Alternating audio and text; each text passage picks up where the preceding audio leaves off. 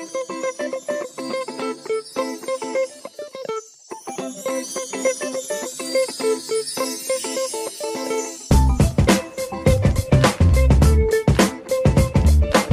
Venters, welcome back to another episode of the Just Checking In podcast. I'm your host Freddie Cocker, and this podcast is brought to you by Vent, a place where everyone, but especially men and boys, can open up about their mental health issues, break down stigmas and start conversations. In each episode, I check in with a special guest. We have a natter and a chat about all things mental health, as well as anything and everything else they are passionate about. If it helps that person with their mental health, we discuss it. My special guest for today's episode is journalist Melissa Fleur Afshar. I came across Melissa through an article she wrote on Newsweek about the contraceptive pill called "Did My Pill Cause Cancer?" Women describe how the pill changed their lives. In the article, she speaks to women and medical experts about the physical and mental impact of the pill on these women and its wider implications. Now, my interest in this issue was ignited by the book by Sarah Hill, PhD, who wrote a game-changing book called This Is Your Brain on Birth Control, which I recommend any woman and definitely men read too. With other authors like Louise Perry and Mary Harrington also having wrote books critiquing the longer-term societal impact of the pill on women's mental health, their sexual proclivities and their brains. Sarah Hill's book is more of an objective look at how the pill affects the brain as a general rule. In this episode, we discuss Melissa's wider journalism journey and breaking into the industry without having the family connections. For industry issues, we discuss the challenges she's felt to receiving feedback on her articles and the vulnerability of that exposure. For Melissa's mental health, we discuss a tumour that her mum developed when Melissa was 17 years old and the mental health impact that had on her. Thankfully, it was benign and has been removed. Melissa's father was also diagnosed with dementia in early 2023, and we discussed the emotional toll that's taken on Melissa and her wider family in caring for him as his mind deteriorates. We finished by discussing her own negative experience of the pill from the ages of 24 to 25, which sparked her interest in writing the Newsweek article, how the pill made her feel lost, have an existential crisis, and led her to eventually come off of it. So this is how my conversation with Melissa Afshar went. Melissa, welcome to the Just Checking In pod. Thank you so much for letting me check in with you. After I came across your very important Newsweek article on the contraceptive pill, I was very keen to have you on to shine a light on it for my male listeners and female listeners alike. First of all, how are you on this Sunday morning? Pretty good, thank you for asking. Thank you for having me, by the way. It's lovely to be here. A bit tired, but it's always like that on Sundays. Sure, many people can relate. Indeed. Your journalism journey and wider journey is a really important one for how you broke into journalism and the aforementioned issue of the pill, pal. So without further delay, are you ready to start the show and talk all about it? Yes, absolutely.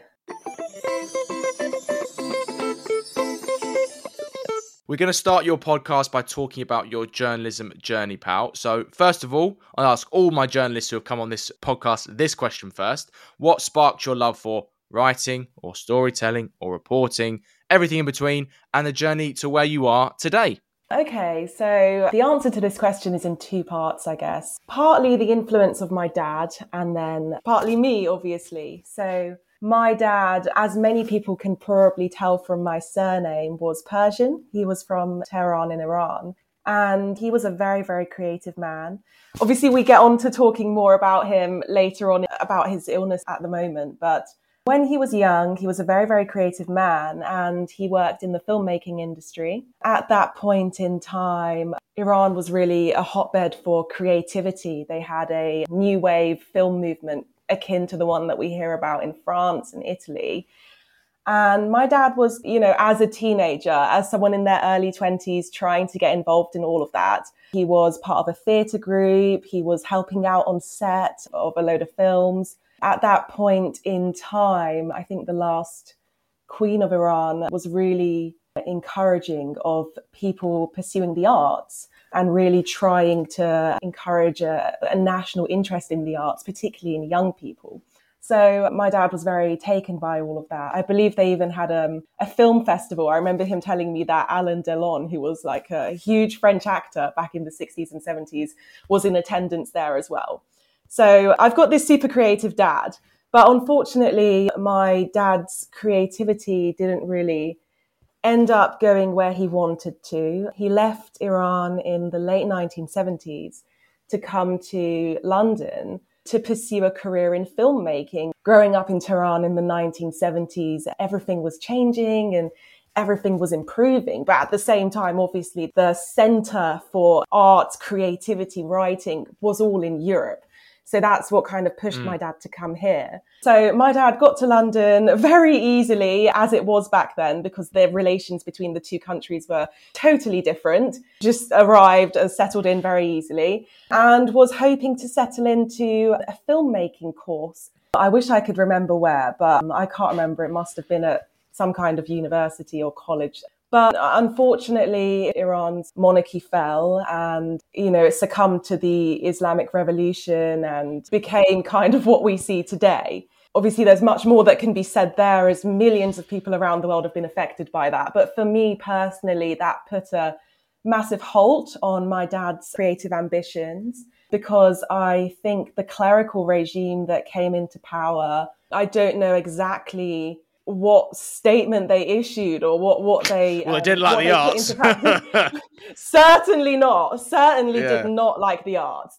And I believe that they said that all Iranian citizens who'd emigrated to Europe and to America, Australia, the West, to pursue some kind of artistic future should absolutely stop, because that's not in line with their own ideology, which very few Iranians actually agree with. But, that's more can be said about that another time, I guess. So my dad was not allowed to study what he wanted to study. He wasn't a British citizen at that time. Obviously, you don't become a British citizen overnight. If he was, then he, of course, would have been able to go and study whatever he liked. But at that point in time, he was an immigrant from Tehran who had come here. And, when this happened, he was no longer able to actually pursue what he wanted to. From what I've heard from him, there was no way around it. Like, he couldn't sneak himself into an art course here or there. The reason why was because he, I think, was dependent on funding from the Iran before the Islamic Revolution. He was dependent on funding or some kind of support from the government at the time, which was sponsoring young people to study the arts in the West. Obviously, that funding was completely stripped away with the incoming Islamic regime. So my dad ended up giving all of that up and studied electronics and ended up becoming a super successful businessman in this field, in the tech and electronics field. But the reason why I went into all of that, even though it's such a long story, is because it left such a mark on me. I believe that much of what I am today and my own interest in producing, writing, creating, and the current affairs, of course, is because of my dad. And I don't think it's really a case of a parent really wanting to have achieved a certain life goal and never having gotten there, and then the child coming in to pursue that for them and the parent living vicariously through them. I don't think it's one of those situations, but my dad's creativity certainly rubbed off on me. When I was growing up, he would tell me in my school summer holidays, write a book, write an article, use this time to be creative. And he used to try and incentivize me to do it as well. He'd say, I'll give you £10 if you write something. But yeah, he was really encouraging of creativity, and he loved to hear about my ideas, what I was thinking about, blah, blah, blah. Moving on from that, he was also very, I don't think obsessed is the right word, but he really admired journalists. He loved watching the news. He loved talking about the news with everyone. And I remember a very long time ago, I was watching TV and my dad was there, and I think Susanna Reid was on the TV. Now, Susanna Reid was super big a couple of years ago in the journalism industry, as I'm sure you remember. I think she anchored Good Morning Britain. She was at the BBC before that. And she was talking about some kind of opportunity she'd had. You know, when the broadcasters are invited in to talk about something that they've done for charity or for personal reasons. And I remember that she described the opportunity as being a privilege. And my dad, I remember, turned around and looked at me and said, see, that's the journalism background. Look how nicely she speaks. Look how eloquently she, is grateful for these things and puts that into words so well. He was very taken by media. I went on a trip to the BBC with him. Nowadays, I work in media, so I know how hard it is to get into these really glossy news buildings. You can't just walk in. But I don't know what happened. Like, we went on some kind of family trip into London. So I'm actually from Hertfordshire, but very close to London. So it's very normal for people growing up in Hertfordshire to go into London with their friends and family. But I don't remember what happened. I was so young. But I remember being around the Langham. I don't remember where the BBC is exactly, but I know it's near the Langham Hotel, the London Broadcasting Centre. Yeah, it's Broadcasting House. Yeah. Yes. You can tell I'm not actually from London, or else I definitely know what like borough or street or like tube stop is nearby. Yeah, South Regent Street. As a former BBCer, yeah. Oh, that sounds right. So yeah, that actually does ring a bell for me. But yeah, I don't know what happened, but we kind of all went into the BBC and my dad said, oh, we'd love to have a look. And they kind of just let us in. And I remember going into the communal canteen area. I haven't been in the BBC in a very long time. But back then in like the late 2000s, there was some kind of like cafeteria, canteen, entrance hall. Yep. I remember being in there and there was a screen where you could see everything that was going on in the newsroom. There was some way to see everything that was going on. It's not as glossy as people make it out to be, but that is correct, yeah. No, they never are. But I don't know, I still find it such an exciting environment. So yeah, we ended up there, which was really cool, and just had a quick look and then we went home. So yeah, my dad was always very into that sort of thing. He was always reading articles. I personally was always a very creative child. I read a lot. I knew a lot of long words for someone in primary school. While I was terrible at maths, I was very good at English. And I guess when you are like that, when you are quite creative and you're quite skilled at writing and you're into this sort of thing, journalism, media becomes sort of the logical next step, I guess. I wrote my first book when I was 7, which was really, really not much of a completed book that could actually go to a publisher. But it is something that I look back on now as a 26-year-old and think, that's pretty cool. You know, I used my time off duty from watching Tracy Beaker or Blue Peter or whatever was a big deal back in the 2000s pretty well. And I remember the subject of the book and I'm very impressed with that. I had a lot of ideas. I rarely pursued many of them until I got into my 20s, but I very much had all of that within me. So the creative dad and the creative child. And I guess, as I said, journalism becomes the logical next step, and the interest in producing, seeing the world around you, it does sort of spark. Well, it sounds like your dad's got some classic Iranian charm as well to just blag his way into a BBC building. Oh, yeah. When it comes to pursuing journalism, you described yourself off air to me as, I think you used the term average. Does that belie a self-esteem issue? Because you're clearly not average to have achieved what you've done so far. It's a really tough question to answer because while I am a journalist and I have been for a few years and I've done a bit of writing, I've done a bit of broadcast, I've been here and there, I'm not a media trained person. I'm not podcast trained in it. Here we are, 296 episodes later. It's a very good point. But I guess what I mean by that is that I don't really have a very polished sort of demeanor, I guess. I do see myself as very ordinary and I feel like I've worked hard and I've also been lucky. And I've had good confidence where I've needed to, you know, when I've sent off a Iranian coming back to it. You're never short of confidence, Iranians. I'd tell you that for free. So I guess perhaps it's modesty, but I would say there's nothing about me that other people can't replicate or also can't achieve. I feel like anyone could, you know, if they put their minds to it, be able to follow the career that I've started or get to where I've gotten to. But yeah, so it was such a tough question to answer. I guess when you originally asked me that question, I was probably thinking back to my school years. Like I said earlier, I was always very good at English, writing. I loved history, which is what I went on to study as well. But I was pretty bad at maths.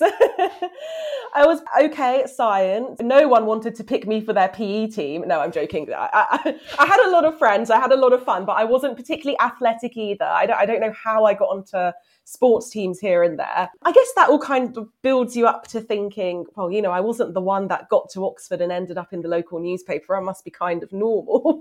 And I think it's not such a bad way to be. I mean, when you're working in media and, you know, you have your own glossy website and you're progressing in your career and you're getting free things and invited here and there, it's very easy to sort of grow a bit of an ego, I would say. Mm. When it comes to industry issues, the only one that you wanted to talk about was feedback, which you get from your articles and your struggles sometimes when that feedback is negative. So this is a perk of the job, so you can't really avoid it. But how has it impacted your mental health? Well, at the moment, I'm pretty good, very good at dealing with that sort of thing. Like if I got a message, actually, I got one the other day, 2 days ago now, I think. I got an email from a reader in the US. I'd recently written an investigation about animal rescue shelters and I was looking into why they're overwhelmed in the US and what animal welfare is like in the US at the moment. It's quite an underreported area. So yeah, definitely. I thought that would be quite interesting. Anyway, I wrote this story. I got quite good feedback from the public. I mean, it's very rare when you're working on that sort of story about animal issues and animal rights and things for you to get negative feedback. I mean, most people love animals. Any kind of coverage in that space they're happy with. But anyway, I got an email from a reader in the US who said that I missed out a few important points. They didn't like my headline. And, you know, I felt totally fine with that. People are absolutely entitled to write into me and tell me what they think and tell me how they feel about something I've written or that has come from Newsweek or anywhere else I've been. How else can media evolve and adapt if it's not, you know, in footstep with the public, if it's not listening to the public and listening to the national mood, I guess, and what people are thinking about and what people's opinions are on topics. Doesn't mean we should go and report what people's opinions are, because obviously that's not correct. But it's really important to have that atmosphere and to be able to encourage people to write into you. And so it's something that I'm absolutely fine with now. It makes me happy, actually, that my stories have reached so many people that, you know, a small percentile of them have decided to write in and comment on the story. But when I was just starting out in my career, I found this really, really hard. And some of the articles, not articles, some of the messages that I would get would be a little bit harsh. One sticks in mind for me. You always remember the bad ones, pal. You always remember the bad ones. Yeah, you do. And obviously this is a mental health psychology podcast, but I'm sure you've heard I won't go as far to say psychology, but definitely mental health. I wouldn't class myself as that qualification. But I'm sure you've heard that our brains are more keen to hold on to negative experiences, negative comments, especially when you're a bit younger.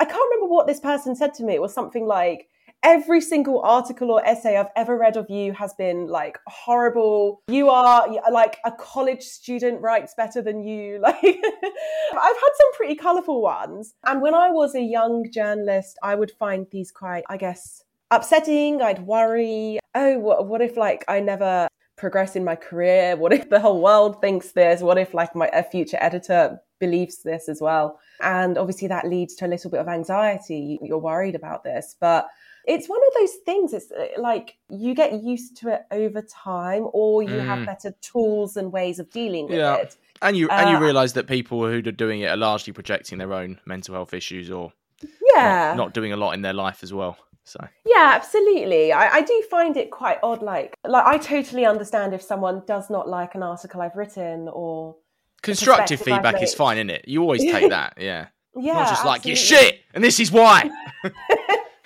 Yeah, I mean, I genuinely don't understand the point of that at all. It's kind of just like trying to coax you into resigning from the industry and going into hiding somewhere.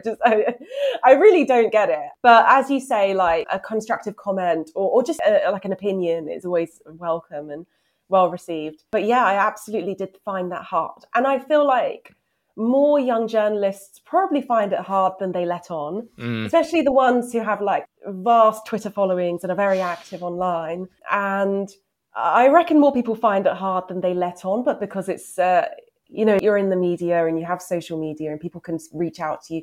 It's quite a normal part of life now to receive unkind messages. And what a state! What a state of affairs that is. Yeah. And unfortunately, I feel that's probably why you don't hear so many young journalists speak out about that. I guess they just think, well, that's just the climate we're living in. We have social media and people can say what they like to us. But luckily, as I'm sure you know, there's a lot more dialogue going on about this, about being kind online, being critical in a decent way online. And I'm sure that's very helpful too. It has been to me. Let's talk about the reason we are speaking today, Melissa, which is your excellent Newsweek article on the contraceptive pill. So tell me first why you wanted to write it and the stories of the women you spoke to before we dive deeper. Again, this is a twofold answer. So I was really, really pushed and motivated to write this story because, as I said to you off air, I was on the contraceptive pill too for about 1 year, which is not very long compared to so many other women out there, especially the women I spoke with. But if it's bad, it can feel long though. Yeah, it certainly can. And I had a pretty tumultuous time on the pill, to say the least. I suffered from very severe mood swings. I cried a lot more than I usually do. I felt in a very dark place at times, felt very lost. I didn't feel like me, is probably the best way I can put it. I lost touch with myself. I would still do the same things and I'd go to work or I'd go out with my friends or family and I'd have a nice time, but I just didn't feel like me. It was a very strange experience.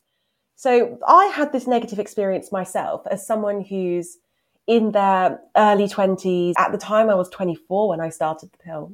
And that's a similar age to a lot of the women that I spoke with for the story and a lot of the women who have said they've been affected by the pill. So I had my own experience there. But aside of that, back in March, a study was published by the University of Oxford, which revealed that there is a small increased link between the progesterone-only pill, which we call the mini pill normally, and breast cancer. And this was a big story at the time because most people felt like this mode of the contraceptive pill, the mini pill, progesterone-only pill, whatever you want to call it, didn't have an associated cancer risk. I mean, the pill's been around since the 60s. And for a long time, people have suspected that the combined pill has some kind of link with breast cancer or increased risk. And there have been studies into this. But no one was talking about this form of the pill, which has become way more popular in the last few years. And it's the one I was on too. So this kind of all came together. I'd had a bad experience and I'd seen this coverage out there and I felt like, it's time to actually speak to some of these women. There were a lot of great articles online at the time, but I felt like many of them were first-person pieces, albeit fantastically written by other writers in the industry, or were kind of just like sweeping narratives about the contraceptive pill. I didn't feel like anyone was actually speaking with normal young women who had gone on the pill for whatever reason we're usually inclined to go on it and had had a really bad time in really serious ways. I mean, the stories in that article are really harrowing. We had one woman believe that, her breast cancer at the age of 26 was linked to being on the mini pill. Another woman who believed her fertility issues were linked to being on the pill for a couple of years. Another one with mental health struggles, anxiety, mood changes, really serious cases there. I just felt like no one had actually given these women a platform to kind of say what they were going through. And we hadn't heard stories that harrowing. So that's why. And I'm really happy that it had such an impact and that we get to speak more about it today. As you say in the piece, around 150 million women take the pill across the globe. And this isn't a podcast saying you shouldn't take the pill, you should take the pill. It's just to lay out the facts, both for reasons of, say, avoiding unwanted pregnancies, but also other health reasons, such as a desire to regulate their periods better or even prevent acne. Now, as I found out reading Sarah Hill's brilliant book, This Is Your Brain on Birth Control, which I mentioned in the intro, the pill can, as we both know, have a huge impact on women's brain and physical health. So one anonymous woman told you her personality changed so drastically that she had to be assessed for borderline personality disorder. Another said she'd come close to domestically abusing her husband because of it. Now, these are quite seriously problematic consequences for those women. Just unpack this for me and why it's so important for women to have an informed conversation with a medical professional before going on it and also coming off it. So the contraceptive pill, while it is marketed and has always been marketed as a sort of one-size-fits-all solution, in my own opinion, this is not coming from a GP, but, in my own opinion, that's kind of how it looks. Bar a very small minority of women for very serious health reasons, anyone can go on it, and it's kind of marketed to the general population. And this can be problematic because obviously the pill affects people in different ways. Yes. As is evident in the story, I mean, all these women were on the same pill, but it affected them all in entirely different ways and all very serious ways. And it's going to be really hard for you to understand whether the pill is right for you or what kind of impact it will have on you without having a really comfortable chat with your GP. And the right GP, by the way, as we both know, sometimes the GP's going to be like, just take it. It's fine. You'll be right. Yes. Yeah, that's very, very true. And a lot of the girls in the story made that point as well, that the pill was kind of tossed to them as a solution to whatever problem they were facing or whatever life thing was going on at the time. Either they were trying to protect themselves from pregnancy, or they had really painful periods, or they just wanted to go on it because it's a rite of passage, I guess. Back in I wouldn't know, pal. I completely agree with what Dr. Semiosis said in the piece and what we're repeating here now, that it's really important to speak with a GP that you feel comfortable talking to, that you trust, and, actually have the confidence to open up and voice your concerns and say, I'm kind of worried. Like, what if I get really bad mood swings? Or what if I have a family history of breast cancer and I'm kind of scared about going on the pill, but, I got into a relationship or BPD or something else which could have an effect on it. Do you know what I mean? Yeah, very much so. Very much so.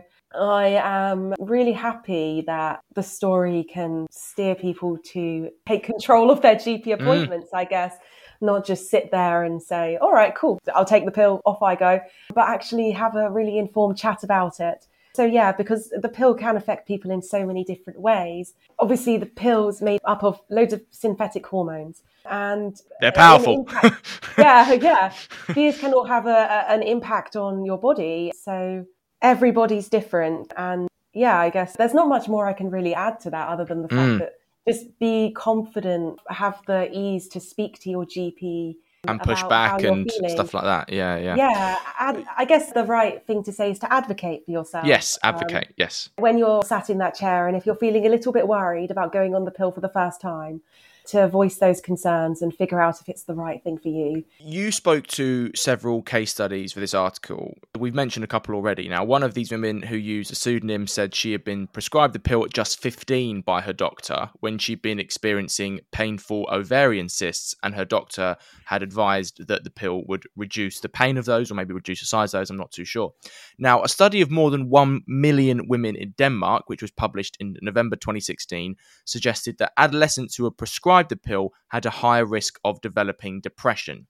Now, in your journalistic opinion, I know you're not a medical professional, do you think there should be a minimum age for women to be prescribed the pill, knowing what some of the potential side effects can be, as you stated in the article? So, for example, it could be headaches, upset stomachs, sore breasts, period changes, as we've said, mood changes, weight gain, high blood pressure, and the effect on adult female brains, let alone sort of very malleable teenagers. I would say no. And I know that that's not in line with my general message, which is to be, very informed when going on the pill, speak to your GP, figure out if it's right for you, because there are so many risks associated. But the reason I say no is because there are, albeit a very small percentile of women who really need the pill from a young age for their own personal reason and who go on to have a pretty harmless experience on it. I actually have a friend, a really close friend, who went on the pill super young. I think she was like 13 or 14. Wow. And she had extremely painful and heavy periods that she was that explains it. Okay. Unequipped with dealing with at the time. I mean, when your periods are that heavy and that painful and you're like 13 years old and about to go to school and you're in pain, like what can you really do? At that age, you're embarrassed as well about all these kinds of things. Is that sort of like a bit like a precocious puberty sort of thing, like having those periods quite heavy from an earlier age, or not? I'm not too sure because, as you know, I don't have a medical background. Sure. I think it's entirely possible to just have super heavy or painful periods at a young age without it being endometriosis. Like, I don't have endometriosis, and when I was younger, my periods were really... This is very TMI, by the way, but I guess that's No, this is what this podcast is for, pal. This is what this podcast is for. But I would suffer from super heavy and painful periods when I was younger, and they sort of eased as I got older, and, you know, my body changed and puberty sort of became a lot quieter. That does tend to happen for women that don't have endo. You can just have pretty shit periods and it gets better as you grow up. So the reason I say no, that there shouldn't be an age cap there, is because, like I said, there are a very small minority of women who really feel they need the pill young and who find it to be very helpful and don't have any qualms or concerns there, like my friend who also lives in the UK. But if that wasn't the case, I guess I would say no, because the things that I researched and the people I've spoken with for the story were quite alarming. And 15 is very young to have your body influenced and changed in this sort of way. I want to move on to something that Sarah Hill talks about, which is about how the pill affects physical desire in women. So in the study that she cited, women were asked to sculpt a mock-up of their ideal male partner. Now, the women on the pill made a very feminine-looking man, and the women off the pill created a very masculine-looking man.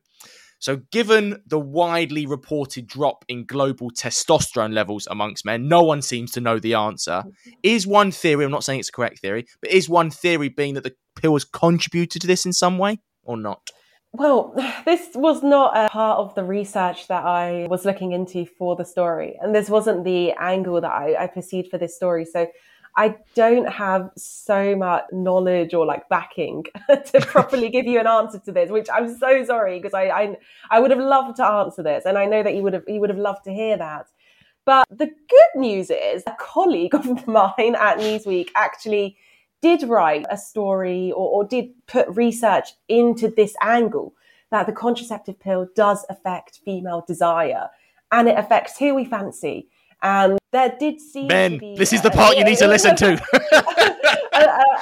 a lot of evidence that it does. And like I said, I can't give you answers as to why, because that wasn't my area of research, but the research does point to the answer that it does. So it would be really interesting to find out. After the call, I'm going to be Googling this one.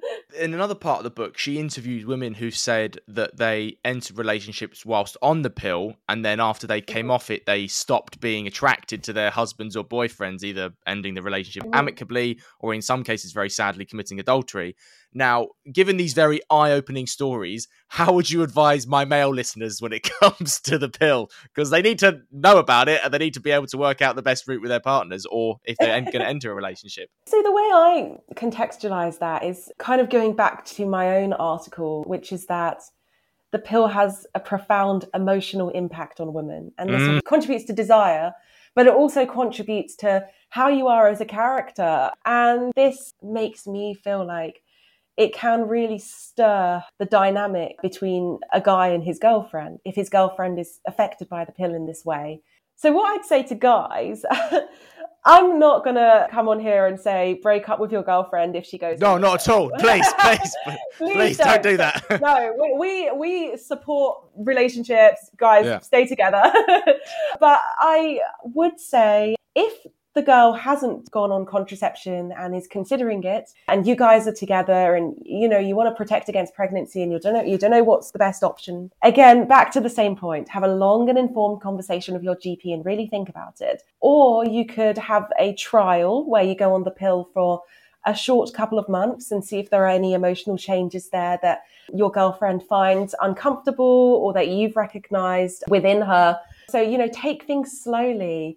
Again, the same point of the pill doesn't need to be one size fits all, quick fix. It's not a magic pill.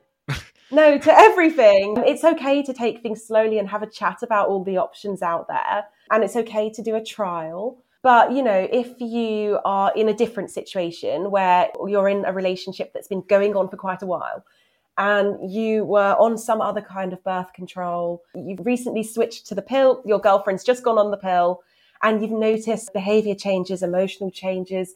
She's not feeling well. She's opened up to you saying that, I've got headaches. I'm struggling here, there with different things. I would say if you both come to the conclusion that the pill is the instigator behind all of these negative changes, it's okay to stop. I would say talk about it with each other and decide if you'd like to, put a stop on that and try something new. I really hope that everyone's relationship is supportive. Everyone who's listening, I hope you are in the loveliest of relationships. But sometimes, unfortunately, there are relationships where one party suffers in silence.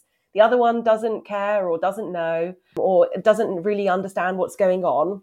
It's really important, I feel, as a woman, for your partner to be in tune with your choice of contraception. In this context of okay, we're in a relationship and we want to protect against pregnancy at this point in time. So it's really, really key for your partner to be up for having chats about it with you and kind of encourage conversation if you ever feel like it's not gone too well. Let's reflect on your journalism journey first. So what has been your proudest achievement on it so far? It's a really tough question because I've loved everything that I've been involved with so far. Yes, some more than others. There are always fluff pieces and slow news days, but I'm quite proud of most of the work that I've produced. I would say most proud moments for me are probably when I was at LBC. So before I joined Newsweek, I used to be a content producer, digital journalist at LBC. So I was on the news desk there. And I remember at the time we were doing a lot of coverage on the Taliban's takeover of Afghanistan and just being involved with that, putting the word out there about what these women are going through is something that I would say I'm very proud of. I said to you off air that I feel like there's a real value in journalism. While it can be a lot of fun, games, free things, press events, nice glossy websites, it really, to me, is a public service. And when I get to work on stories like that, be involved with events like that, I feel very, very proud and happy and fulfilled and really encourage people to keep up with news that important. Do you get that altruistic value from your dad, do you think? Yeah, I would say so, but mainly from my own interests in the world as well. I think I do definitely, I would say it's a real mixed bag. Obviously, as I said earlier, my dad had a profound influence on me and the kind of person I became and the kind of journalist that I'd like to be. But I would say I've always naturally had that as well. And as a final question, before we move on, what has this journey taught you about yourself? It's taught me that I am stronger than I think and more powerful than I think in a non-scary way. As I've said to you a few times in this recording, I come from quite a small town in Hertfordshire. Like I said, my dad had this creative background, a love of filmmaking, but he wasn't Piers Morgan or Jon Snow or anyone. He was a very ordinary guy. And my mum's a midwife in an NHS hospital, and I've been able to work on stories that have had a big impact, as has this contraceptive pill one. So I would say that it's taught me that I am stronger and more powerful than I think. And I hope that the people listening can take that forward and see that they themselves have the ability to make an impact, or the impact that they'd like to see in the world. You don't need to have 12 journalism diplomas or a City University of London broadcasting degree to write something of value or say something that you feel people need to hear or offer a good perspective. Of course, if you're not being rude or spreading misinformation. So that's definitely what I would say to that. It's given me a real confidence and shown me that, I can do what I want to put my mind to. There's a quote in the Back to the Future movies. I love those movies. I'm a big nerd for those movies, but I think the dad in Back to the Future says you can achieve anything you put your mind to. And the way that my career has gone so far, even though it's not, I've not received a Pulitzer Prize or an Emmy nomination or a BAFTA for a documentary or anything like that, it has still shown me that I can do what I put my mind to and I can have a real impact, and anyone listening can too. We talked about your journalism journey. Now I want to dive a bit deeper and talk about your own mental health journey, Melissa. So I ask all my special guests on this topic this question first. Take me back to early life, teenage years, and looking back, were there any early mental health experiences? Who's the Melissa we meet here? So I would say that my early life was very idyllic. I was very lucky. My dad, as I said, became a very successful businessman. But before that, he was a taxi driver and my mum was picking up shifts at the NHS. So it wasn't a particularly glamorous home for the first couple of years of my life, but I remember it very fondly. I had an amazing time at school. I had a lot of fun. I was an only child, so obviously school was the place to be, to see other people my age and have fun. I was quite extroverted growing up, so I really enjoyed the school environment. I would say that I was really lucky. You know, there were times when I would struggle with certain things. Like, I remember in year 7 when I moved to a new school, I struggled for a while because I didn't know anyone at the new school and some of the kids were not very nice to me, but we were all 11 and I'm going to hope that they're nice now. But to kind of sum up, I would say that I had a really, really lucky childhood. My parents were absolutely fantastic and I was very happy. So I would say I became aware of mental health as a topic when I was like 16, 17, 18. So that is around 10 years ago now. And because obviously people had begun to talk more about mental health then, and also when you're a child, you're so out of the loop of this sort of thing, if you're lucky, which I was. But when I was 17, my mum was diagnosed with a brain tumour and the whole ordeal. Oh, I just want to clarify for the listeners, my mum is absolutely fine. The tumour was benign and she was very fortunate. We had a wonderful operation and she's absolutely fine now and she's recovered and it's been a few years since then.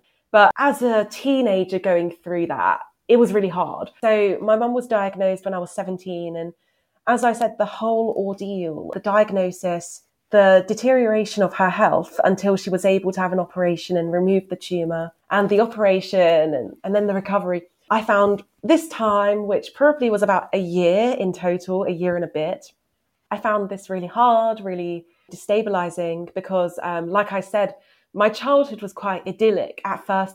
Didn't have that much, but my parents were really solid and there for me. And when one pillar of this family structure is seriously ill, it can be really hard for a kid that's used to things being quite stable. And that's when I started struggling with anxiety. I didn't know what a panic attack was. I'd never heard of it before, but I started having panic attacks. And now, like, I know they're panic attacks because I'm so well informed in that area. Yeah, the amount of panic attacks I've had in my time. And obviously, I've been researching and learning and speaking to doctors and things. But at the time, I didn't know. I was so scared because I never saw my parents have panic attacks. I think anxious children, it can be two ways. Sometimes your parents have struggled with their mental health and you see that.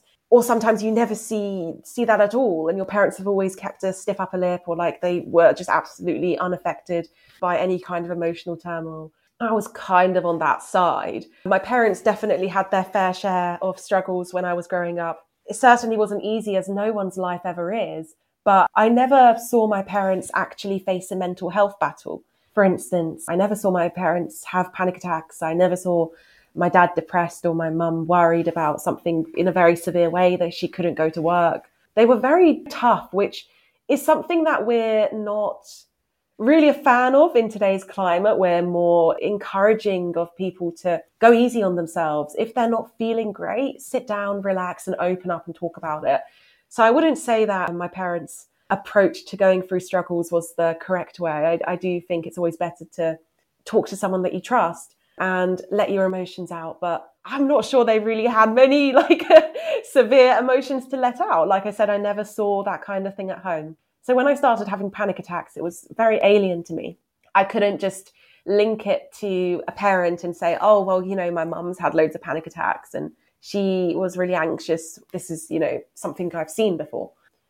So I just felt really alone and I was really scared because one of the symptoms of panic and anxiety is obviously a fear. It doesn't really make much sense because it is kind of an illogical fear by name, by nature. But one of the symptoms, as well as a beating heart or feeling disoriented, dissociated, these things, is literally like a mental worry, a fear. What if I collapse? What if I just die? I mean, it's not like that for everyone, but I think a lot of people do feel that way when they have panic attacks. It just leaves you totally off kilter.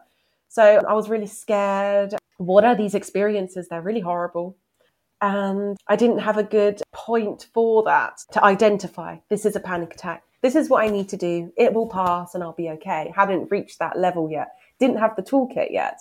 So I started having the panic attacks into my mum's illness. And it was kind of on and off. Like I wasn't having them every day. I was still going to school and trying my best and existing. But I was going through them. And I would say that it's something that I still struggle. Struggle is not the right word. It's something that I can experience today as an adult, but I'm not frightened of it anymore. Like I've learned how to deal with that and cope with that. If something extremely major goes on and I'm really worried, I may get panic attack symptoms, but I don't feel frightened like how I used to. So I guess that's kind of how my mental health journey started. I spoke with the GP about the panic attacks and the feelings of anxiety around that time. And I didn't really benefit from that, to be honest, because I didn't really know what panic and anxiety was back then when I was like 17, 18, going through all of this for the first time. So when my GP was saying, okay, we'd like you to do the NHS wellbeing service or something along these lines, I was like, no, this can't be right. I was convinced I had some kind of like heart disease or something. I really didn't understand. I really didn't know that you can have all of these physical symptoms from your emotional and mental health. But over time, I grasped that and I started to benefit from all of the help out there online and the help that I sought in dealing with anxiety from the health service. Thankfully, and as I've said in the intro, and as you said there, your mum has recovered and is absolutely fine. Yeah. But having one of your parents' mortality exposed in such a way, back then, at such a formative age, what perspective did it give you on life then and now?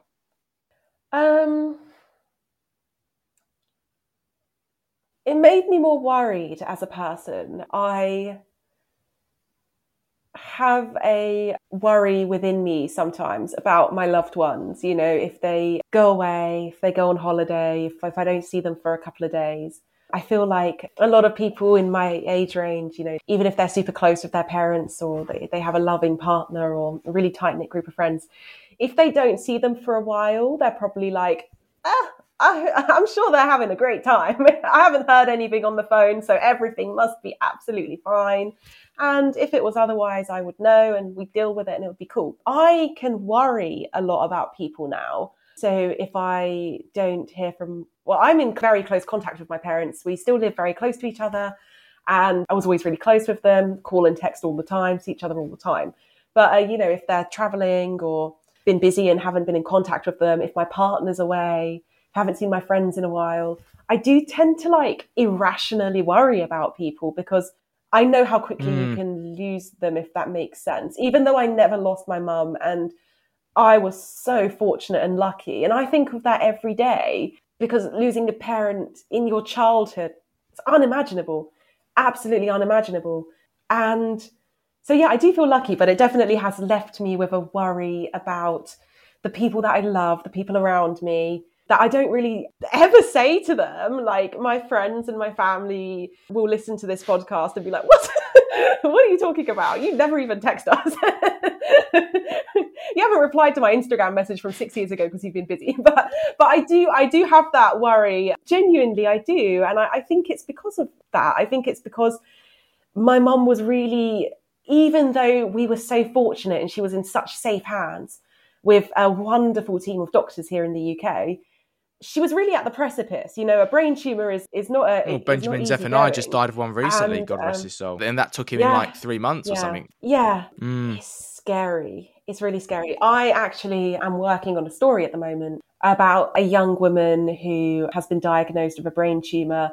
And it is so, so, so heartbreaking and so sad and so difficult and just unimaginably painful. And I think having a mild experience of that at a young age has made me a bit more of a worrier and has made me really value everything as well. I've always loved to take photos of everything. I've always loved to keep knickknacks and memorabilia, but I do that even more nowadays. So yeah, definitely made me value people more and worry about people more. But yeah, certainly a really cruel disease that we need to talk about more. We need to talk about more because there's not a lot of funding or research going on there. Your dad has come up a lot in this podcast, and he has also gone through his own difficulties with his health. If we fast forward a little bit, because he was diagnosed with dementia earlier this year in 2023, and not just that, but an uncommon form of dementia called frontotemporal dementia, or FTD, which is the easy way of saying it. So just tell me how you felt when he was diagnosed and the impact that it's had on him, your family, and the difference between that and the traditional form of dementia, shall we say.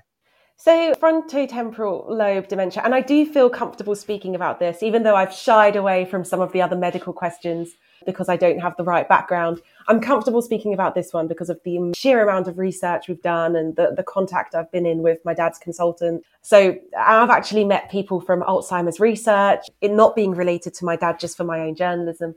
So I'm happy to answer these questions for you. So frontotemporal lobe dementia is a form of dementia that typically affects people at the devastatingly young age of 45 to 65, usually 40s and 50s. Really is very different to Alzheimer's, which can also be early onset, can also affect people in their 40s and 50s, even younger too, even though it's very, very rare for that to happen, but tends to affect people in elderly age, so people in their late 60s, 70s, 80s, 90s. FTD tends to affect younger people. FTD happens when your frontotemporal lobes, which are in control of your cognitive function and processing and executive function and decision making, begin to shrink. So while you don't have the same struggle with losing your memory as you do with the plaque buildup that... And that in your teeth, right? It begins with a P, but I can't remember what it is. Plaque gets into your brain. I need to now retract everything. I need to now retract everything I said about being well equipped to speak on this subject. To all the listeners, I do not mean the plaque in your teeth. There's some kind of protein that builds up in your brain. That sounds like more makes sense, yeah. Sorry, everyone. There is some kind of protein that builds up in your brain. And I actually had a chat with some researchers at Alzheimer's Research about this quite recently. They told me this protein starts building up decades in advance of you even experiencing Alzheimer's symptoms. Right now I'm talking about Alzheimer's, but I'll go back to FTD in a second. So, building this protein up in the decades leading up to experiencing Alzheimer's. And listeners are probably wondering, like, what? How can you have this going on in the background and not have any symptoms, not realize, and then get a diagnosis very late, where it's very difficult to actually do anything about that? Well, the reason why is because to a certain extent, your brain can actually tolerate this buildup. And when it tips over the edge, that's when things start to fall into a bit of havoc. So that's Alzheimer's. FTD, like I said, affects the frontotemporal lobes. They shrink. But with FTD, you also do experience that protein buildup in other parts of the brain, but to a much smaller extent. So with FTD, the initial symptoms, well, there are 3 different types of FTD, but I'm just going to talk about behavioral FTD, which is what my dad suffers from. There are 2 others, but you can kind of talk about them all together because they share a lot of similarities. And a lot of listeners will probably have actually become acquainted with FTD recently because Bruce Willis, the much loved actor, unfortunately got diagnosed with it last year. And no one had ever heard of FTD before his family publicized his diagnosis. And I like Bruce Willis, nothing wrong with the guy, but I'm not the generation that loves Bruce Willis movies, but so many people love him. And I remember the grief outpouring from the public when they shared that he'd been diagnosed. So people may be familiar with the term because of the Bruce Willis news. But Bruce Willis's form of FTD is slightly different to my dad's one. So with my dad's one, the first symptoms are behavioral changes, executive functioning changes, doing things in ways that are not necessarily totally logical, behaving in a different way, becoming angrier. And then over time, this sort of all kind of deteriorates further into a full-blown confusion where you can begin to have memory problems as well, akin to Alzheimer's.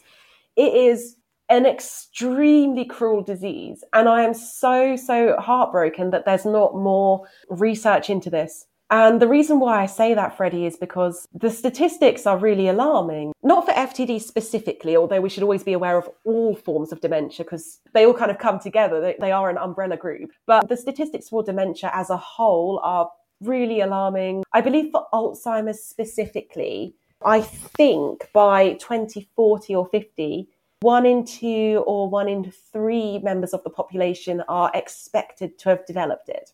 I definitely researched this at some point in my life and did speak to representatives at Alzheimer's Research, but I don't have the statistics right in front of me at the moment. So I think when you go and edit this, it's probably better to just double check that, Freddie. But the statistics are that high, if not exactly that. And that is really, really high. That's really high. And people don't talk about it. I mean, 1 in 2 or 1 in 3 of us developing a debilitating neurological disease that there's no cure or proper treatment for.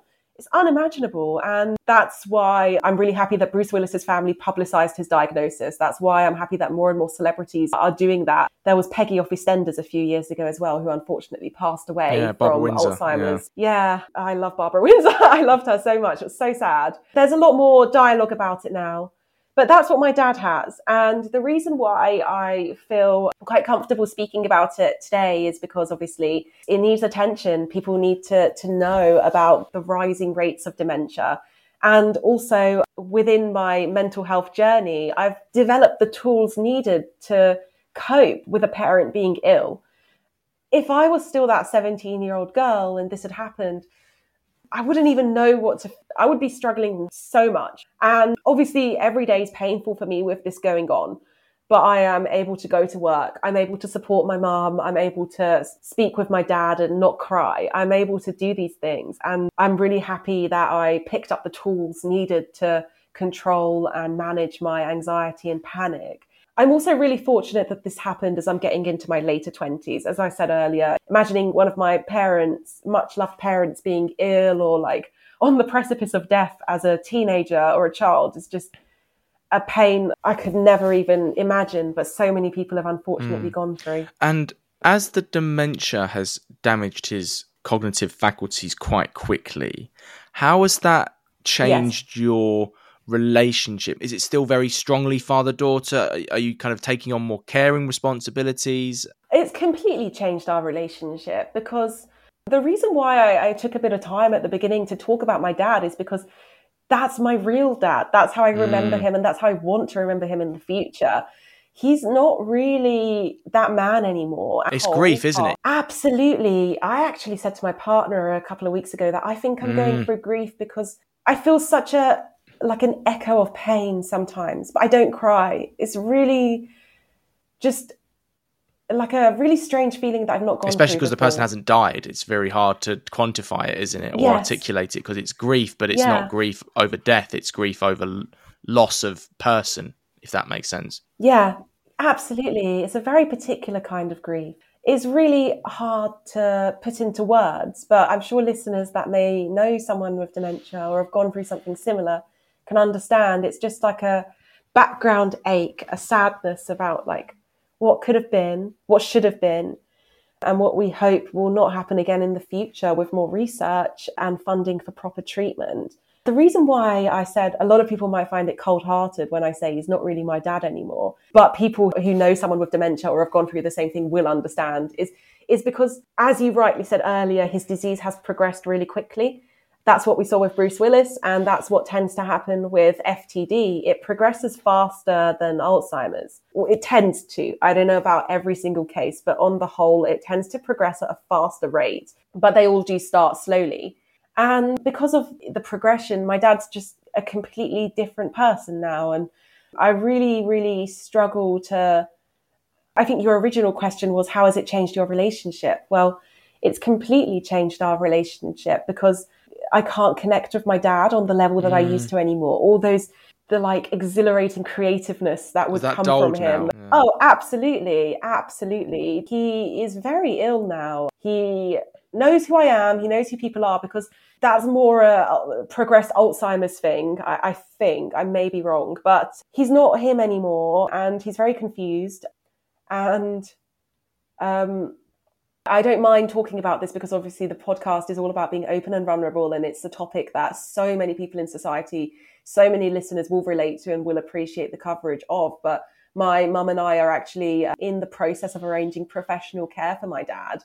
And we're talking about care homes. That is what's happened. That is how much the disease has progressed. And obviously when someone's at that level, you can't sit and talk about the articles you've written with them anymore. You can't go on days out with them and go to lunch with them and be like, wow, my dad is so cool. You can't do that anymore. It's all gone now. And it's really, really hard. So it's completely changed our relationship. It is more a daughter-carer relationship, I would say. But yeah, it's just totally altered. And I am really focused nowadays on just preserving my dad's memory and cherishing his memory and that influence, and getting together all the photos and videos of him and making sure that we honor that. And as I said so many times, I'm sure other people who have gone through the same thing with dementia can relate. Something interesting you said to me off air, Pal, is that when people, often well-meaning, ask you about either how your mum was doing at the time of the tumour or your dad is doing now, you find those regular questions quite distressing and you don't like being asked them on a regular basis. Is that because of the whole kind of repetitive bad news disclosure element? Yeah, I would say so. I find those questions quite hard because, as I said before, I'm going through something that I don't even know how to put into words. It's a particular kind of grief, a sort of You're in the eye of the storm, Pal, aren't you? Yeah, a little a sort of sadness that's always there that I haven't fully processed because everything's still going on and it all happened so quickly. This diagnosis and the deterioration. And because of how young I am, I say that I'm old enough to now deal with this properly and support my mum, but I'm still only 26, which I think a lot of listeners will probably say is quite young. I'm at the beginning of my career. I'm really trying to focus on enjoying my life, progressing as much as I can in my career, not in like a workaholic sort of way, but in a way of wanting to produce as much as I can and working on things that I'm interested in. And I am more focused on this.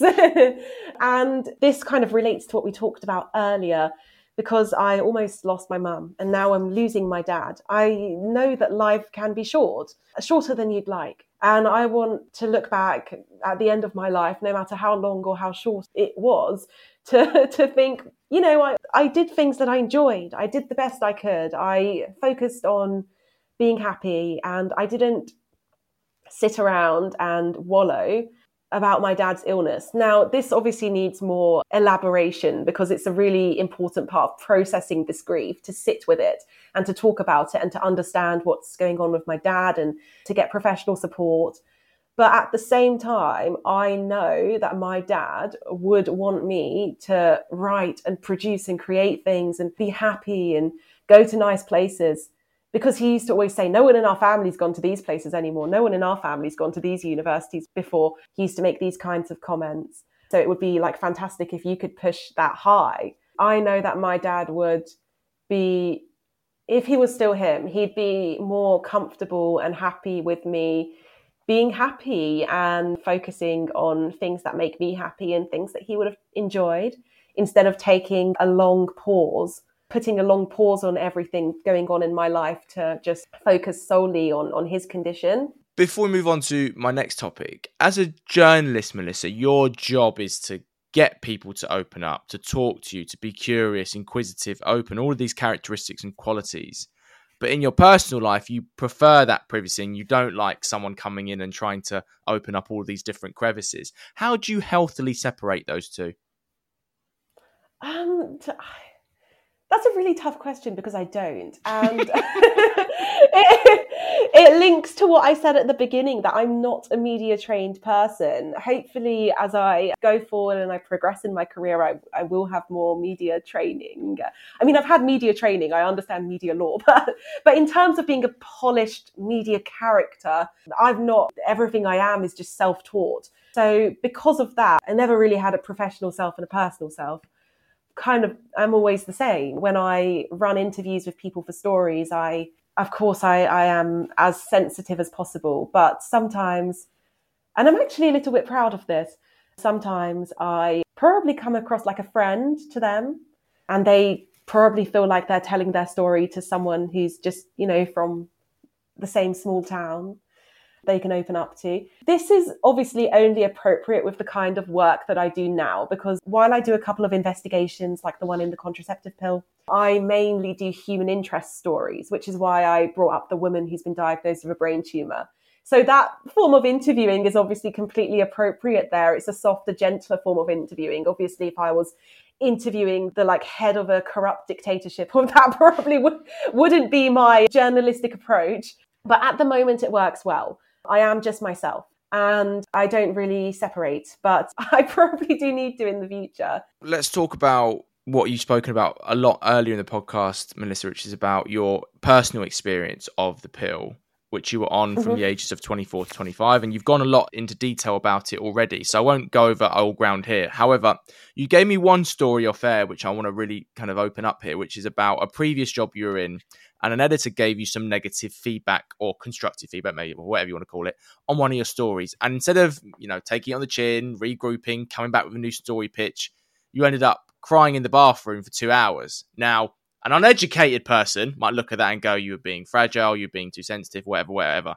However, this was actually the sign of deep, medically induced psychological distress from the pill. Did anyone know that at the time? How did you feel? No one knew. It took me a really long time to realise because, as I told you off air when we first spoke, I have always been quite an emotional girl. I think creative people can be a bit emotional. Nothing wrong with that. I was always quite in tune with my feelings. I'd cry a lot, but I was never the way I was on the pill. The reason why I bring that up is because when I was going through all of this distress on the pill, I put it to that. I put it to these earlier versions of Melissa that were very emotional. So I just thought, it's just me. There's no way the pill is having this kind of effect on me. And even if it is, it's a very minor effect, probably. So first answer is that no one knew, not even myself, until I bothered to sit and think about it and call it into question. Also, because I didn't have very strong physical symptoms of the side effects you can get as a result of being on the pill. I had a few. Towards the end of my tenure on the pill, I started to get really bad headaches, which was another push that led me to say, okay, enough's enough, goodbye pill. But before that, it was just emotional. And occasionally I'd experience spotting, but that was nothing really out of the ordinary or something that I couldn't deal with. So because of the lack of physical symptoms, that's another reason why I kept saying, this stress is not to do with my pill, it's just me. So I just want to add there that editor, while they taught me a lot, and I'm very grateful for my time with them, some of the things they would say and their method of management, I'd say, was slightly harsh for someone at the beginning of their career. And I say that in the most level-headed way. I haven't seen that sort of thing anywhere else. But my second point is, yes, I was very, very distressed and I did cry for 2.5 hours. Wow. And then that's a long time crying, pal. Christ. Yeah. And I was so sad after that. I left the toilet and I got the train home. This office was in London. I got the train home and ended up having gotten the wrong train because I was so distressed and upset and low. I just got on this random train and I ended up in a different town and I had to call my parents to come and get me. And it was so embarrassing. It was like a total sad girl moment. So I cried for 2 hours. The timeline of events is that I cried for 2 hours and a half. Then I trudged out of the office to Liverpool Street tube station, got the tube, got to King's Cross, and then got the first train into Hertfordshire that I could see because I still live in Hertfordshire. And I ended up in a wrong town and got off the train, kind of just thought, lo and behold, look what has happened. Just kind of walked around to the nearest Five Guys, got chips, sat down. Bougie, what a treat. Five Guys. Well, my first choice would have been a McDonald's. We are not sponsored by McDonald's, but I really like McDonald's. Not sponsored by anyone. Yeah, I think my first choice may not have been a Five Guys, but Five Guys was the first high street chippy situation available. So I went in there, got chips, sat around really sad, called my parents to come and get me. And I just felt very low, very lost. I just felt so low. That's the best way I can describe it. Obviously, it sounds super like comical and like funny the way I've described it, but I did feel really low, and in a way that I'd not really experienced before. It was really strange. It was like a black cloud was sort of hanging over me. That's kind of how I felt. And that's kind of how one of the girls in the story felt as well. So I guess it kind of makes sense. I want to talk about recovery now, because you did cognitive behavioural therapy through the NHS in 2022. So did you find it helpful? And if you did, what tools did it give you for your day-to-day mental health and when you came off the pill? I did find it helpful. So one thing that I learned there was that a lot of people listening will know how CBT works, but one thing I particularly benefited from was the fact that it kind of tells you about yourself. You can learn more about how you respond to stress and to emotionally difficult situations. And I've always been writing and thinking, and I've always been fairly introspective, but I've never been like really analysing myself. After this, I did so much introspection. I did so much personal work at the beginning of this year, spring of this year. I was like Googling all kinds of things. I learned about my shadow self, like all of these.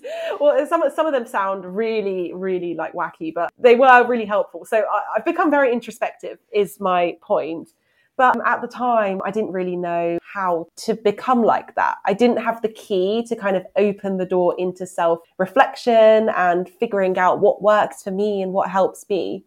And CBT helped me do that. So I learned that I am someone who likes to be in control of situations, not in a sort of menacing, controlling sort of way, but in a way that a lot of perfectionists are, a lot of people with high functioning anxiety are. I like everything. I like all my ducks to be in a row.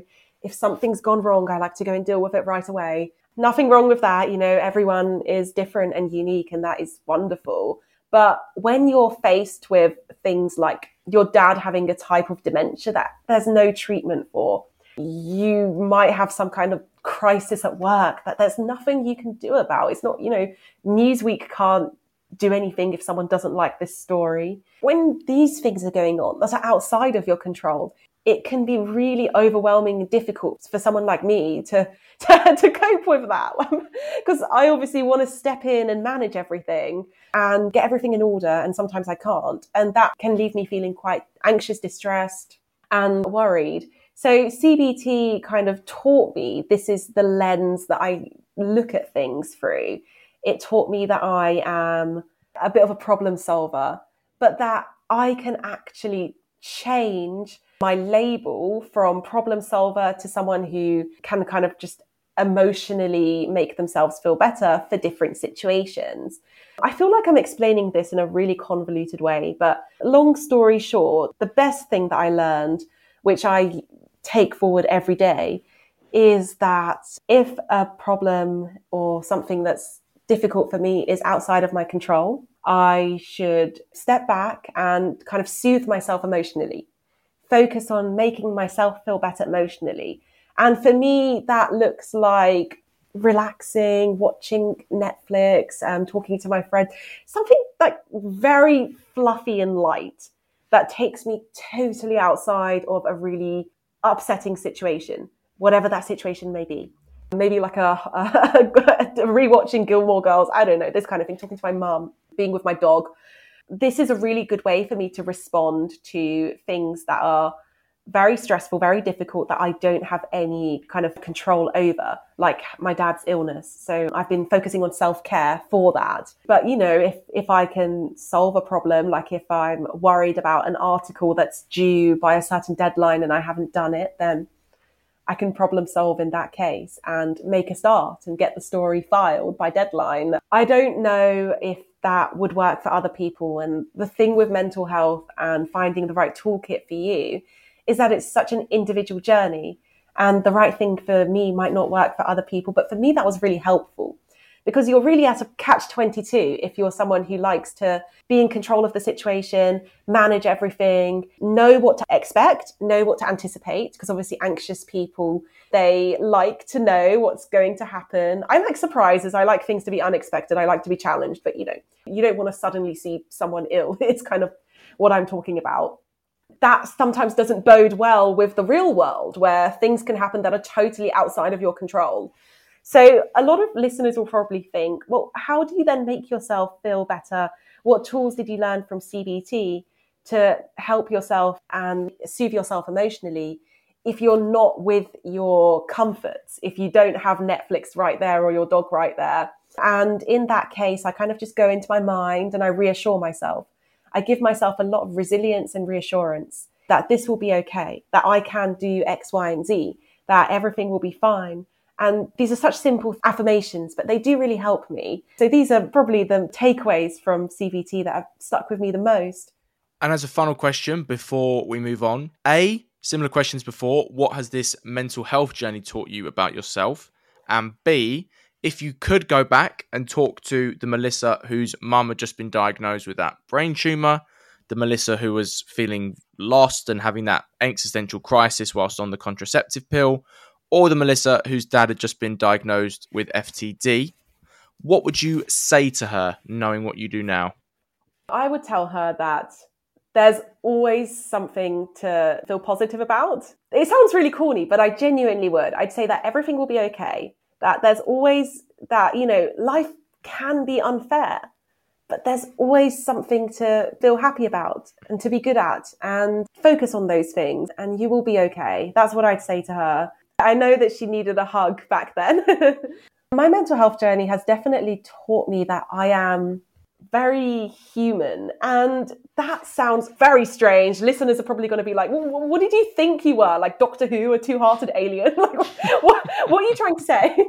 But I genuinely feel more like a well-rounded, comfortable, like fully fledged, like I've worn into my boots well sort of person. And when I look at myself in the past, like I look back at every version of my former self and I embrace that former self because it led to who I am today. And this version will lead to another version as it is with everyone else. But when I look back at the former Melissas, the doctors that followed before the 15th doctor arrived, I kind of see a very 2D cardboard cutout sort of version of myself.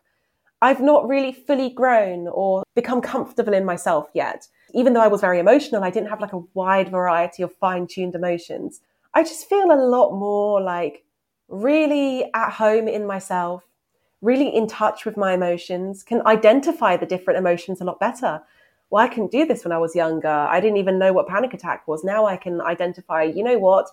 I feel a bit low and numb sometimes, and I feel a bit sad sometimes, even though I'm still smiling and happy with my friends at work, with my boyfriend. But I can identify this is the kind of background hum of grief. When I was younger, I wouldn't understand this. And this is not to say that young people shouldn't be involved in these kinds of conversations. This was just who I was. There are so many teenagers out there who are so well versed on mental health. And the education system is changing as well to make that more accessible too. But for me personally, I've definitely become someone far more in touch with their emotions and far more sensitive and comfortable and I guess happier with themselves. Our final topic of conversation, Melissa, and it's one I try and have with all of my special guests if we have time. It is a general natter and quick fire chat about our mental health. So firstly, how is your mental health? Pretty good. Pretty under control.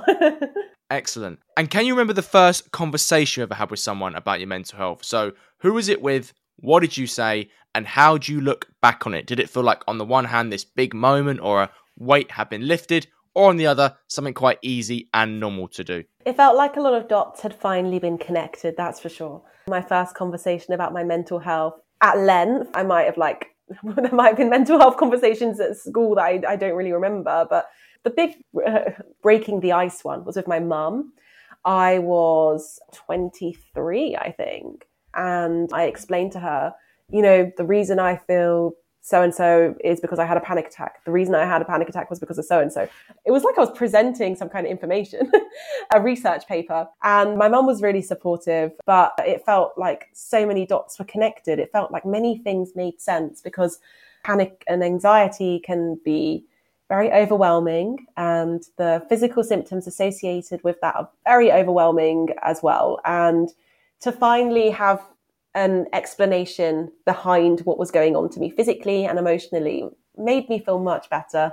And what things do you find in life that trigger your mental health? So it could be things people say to you, it could be a sound, a sensation, being in a particular social environment, or have you not figured all of them out yet? Number one, people arguing online and saying things when I'm like down a rabbit hole on X or like the comment section of a YouTube debate or something, and people are saying the most stupid things and arguing with each other. As a journalist, I'm just like, oh, so much misinformation.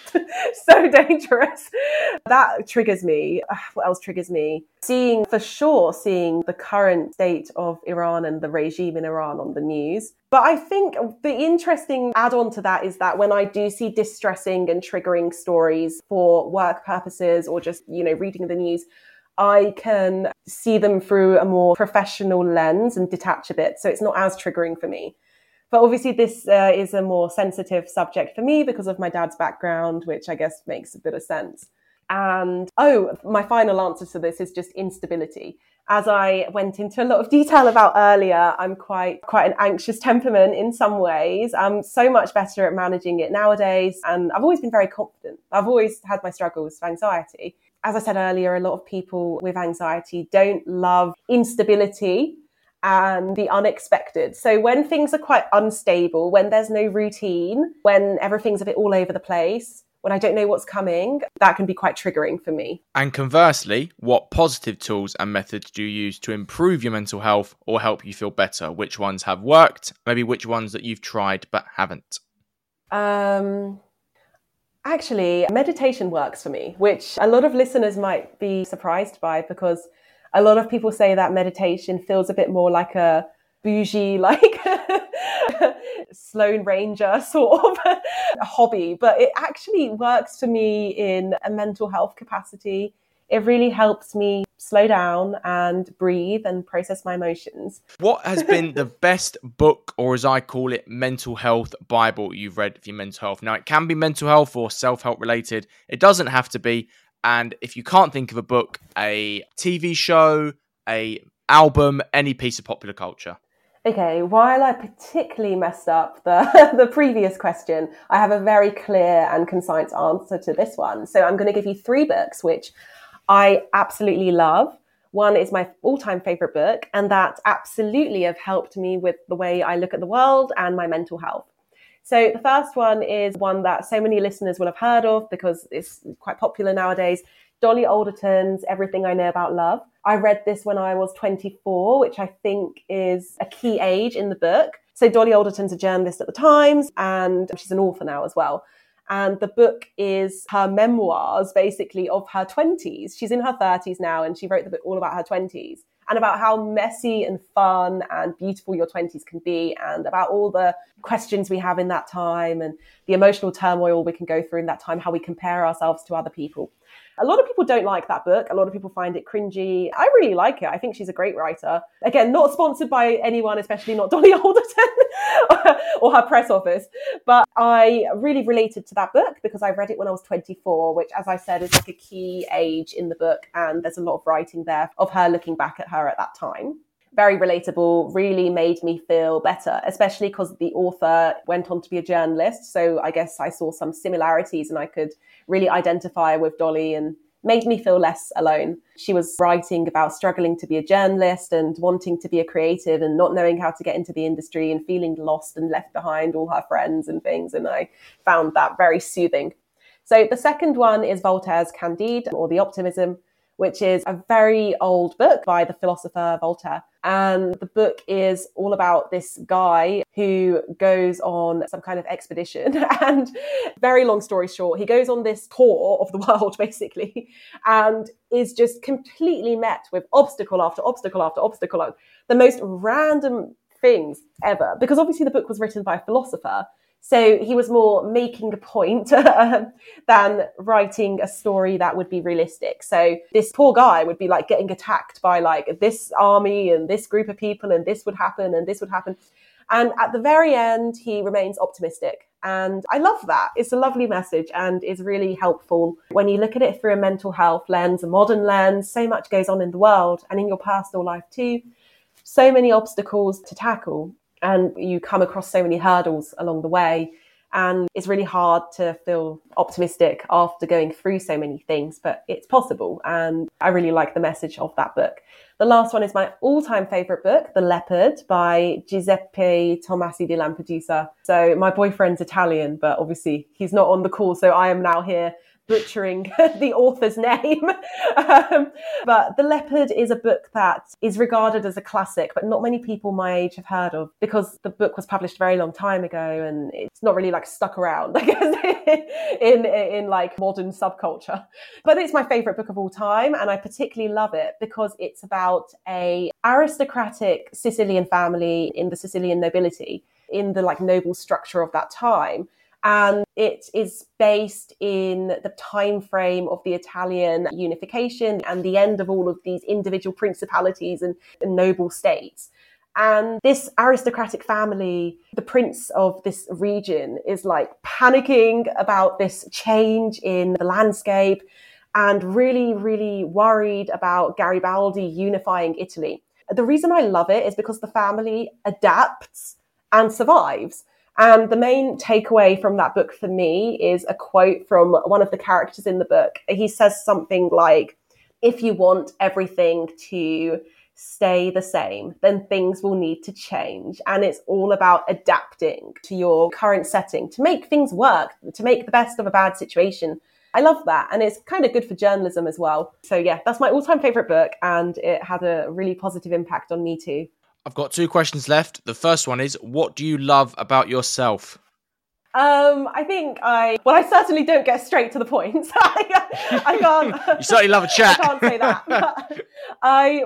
What I love about myself is probably, I would say I'm quite open. I'm happy to talk about anything really. And I'm quite warm. I would say I'm a very warm person. I'm a hugger. I love getting my friends presents. I love sending them Christmas cards. I like doing all of these things. And I really take pride in that. I have just moved to a new home and I can't wait to have my friends over and like give them little canapes and things.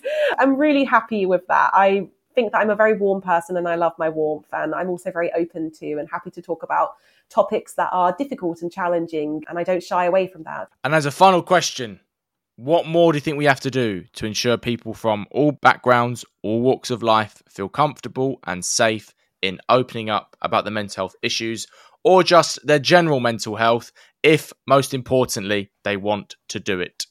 We need to carry on exactly as we are. Over the past few years, I personally, and I'm sure listeners can agree, that there has been so much more conversation out there about mental health.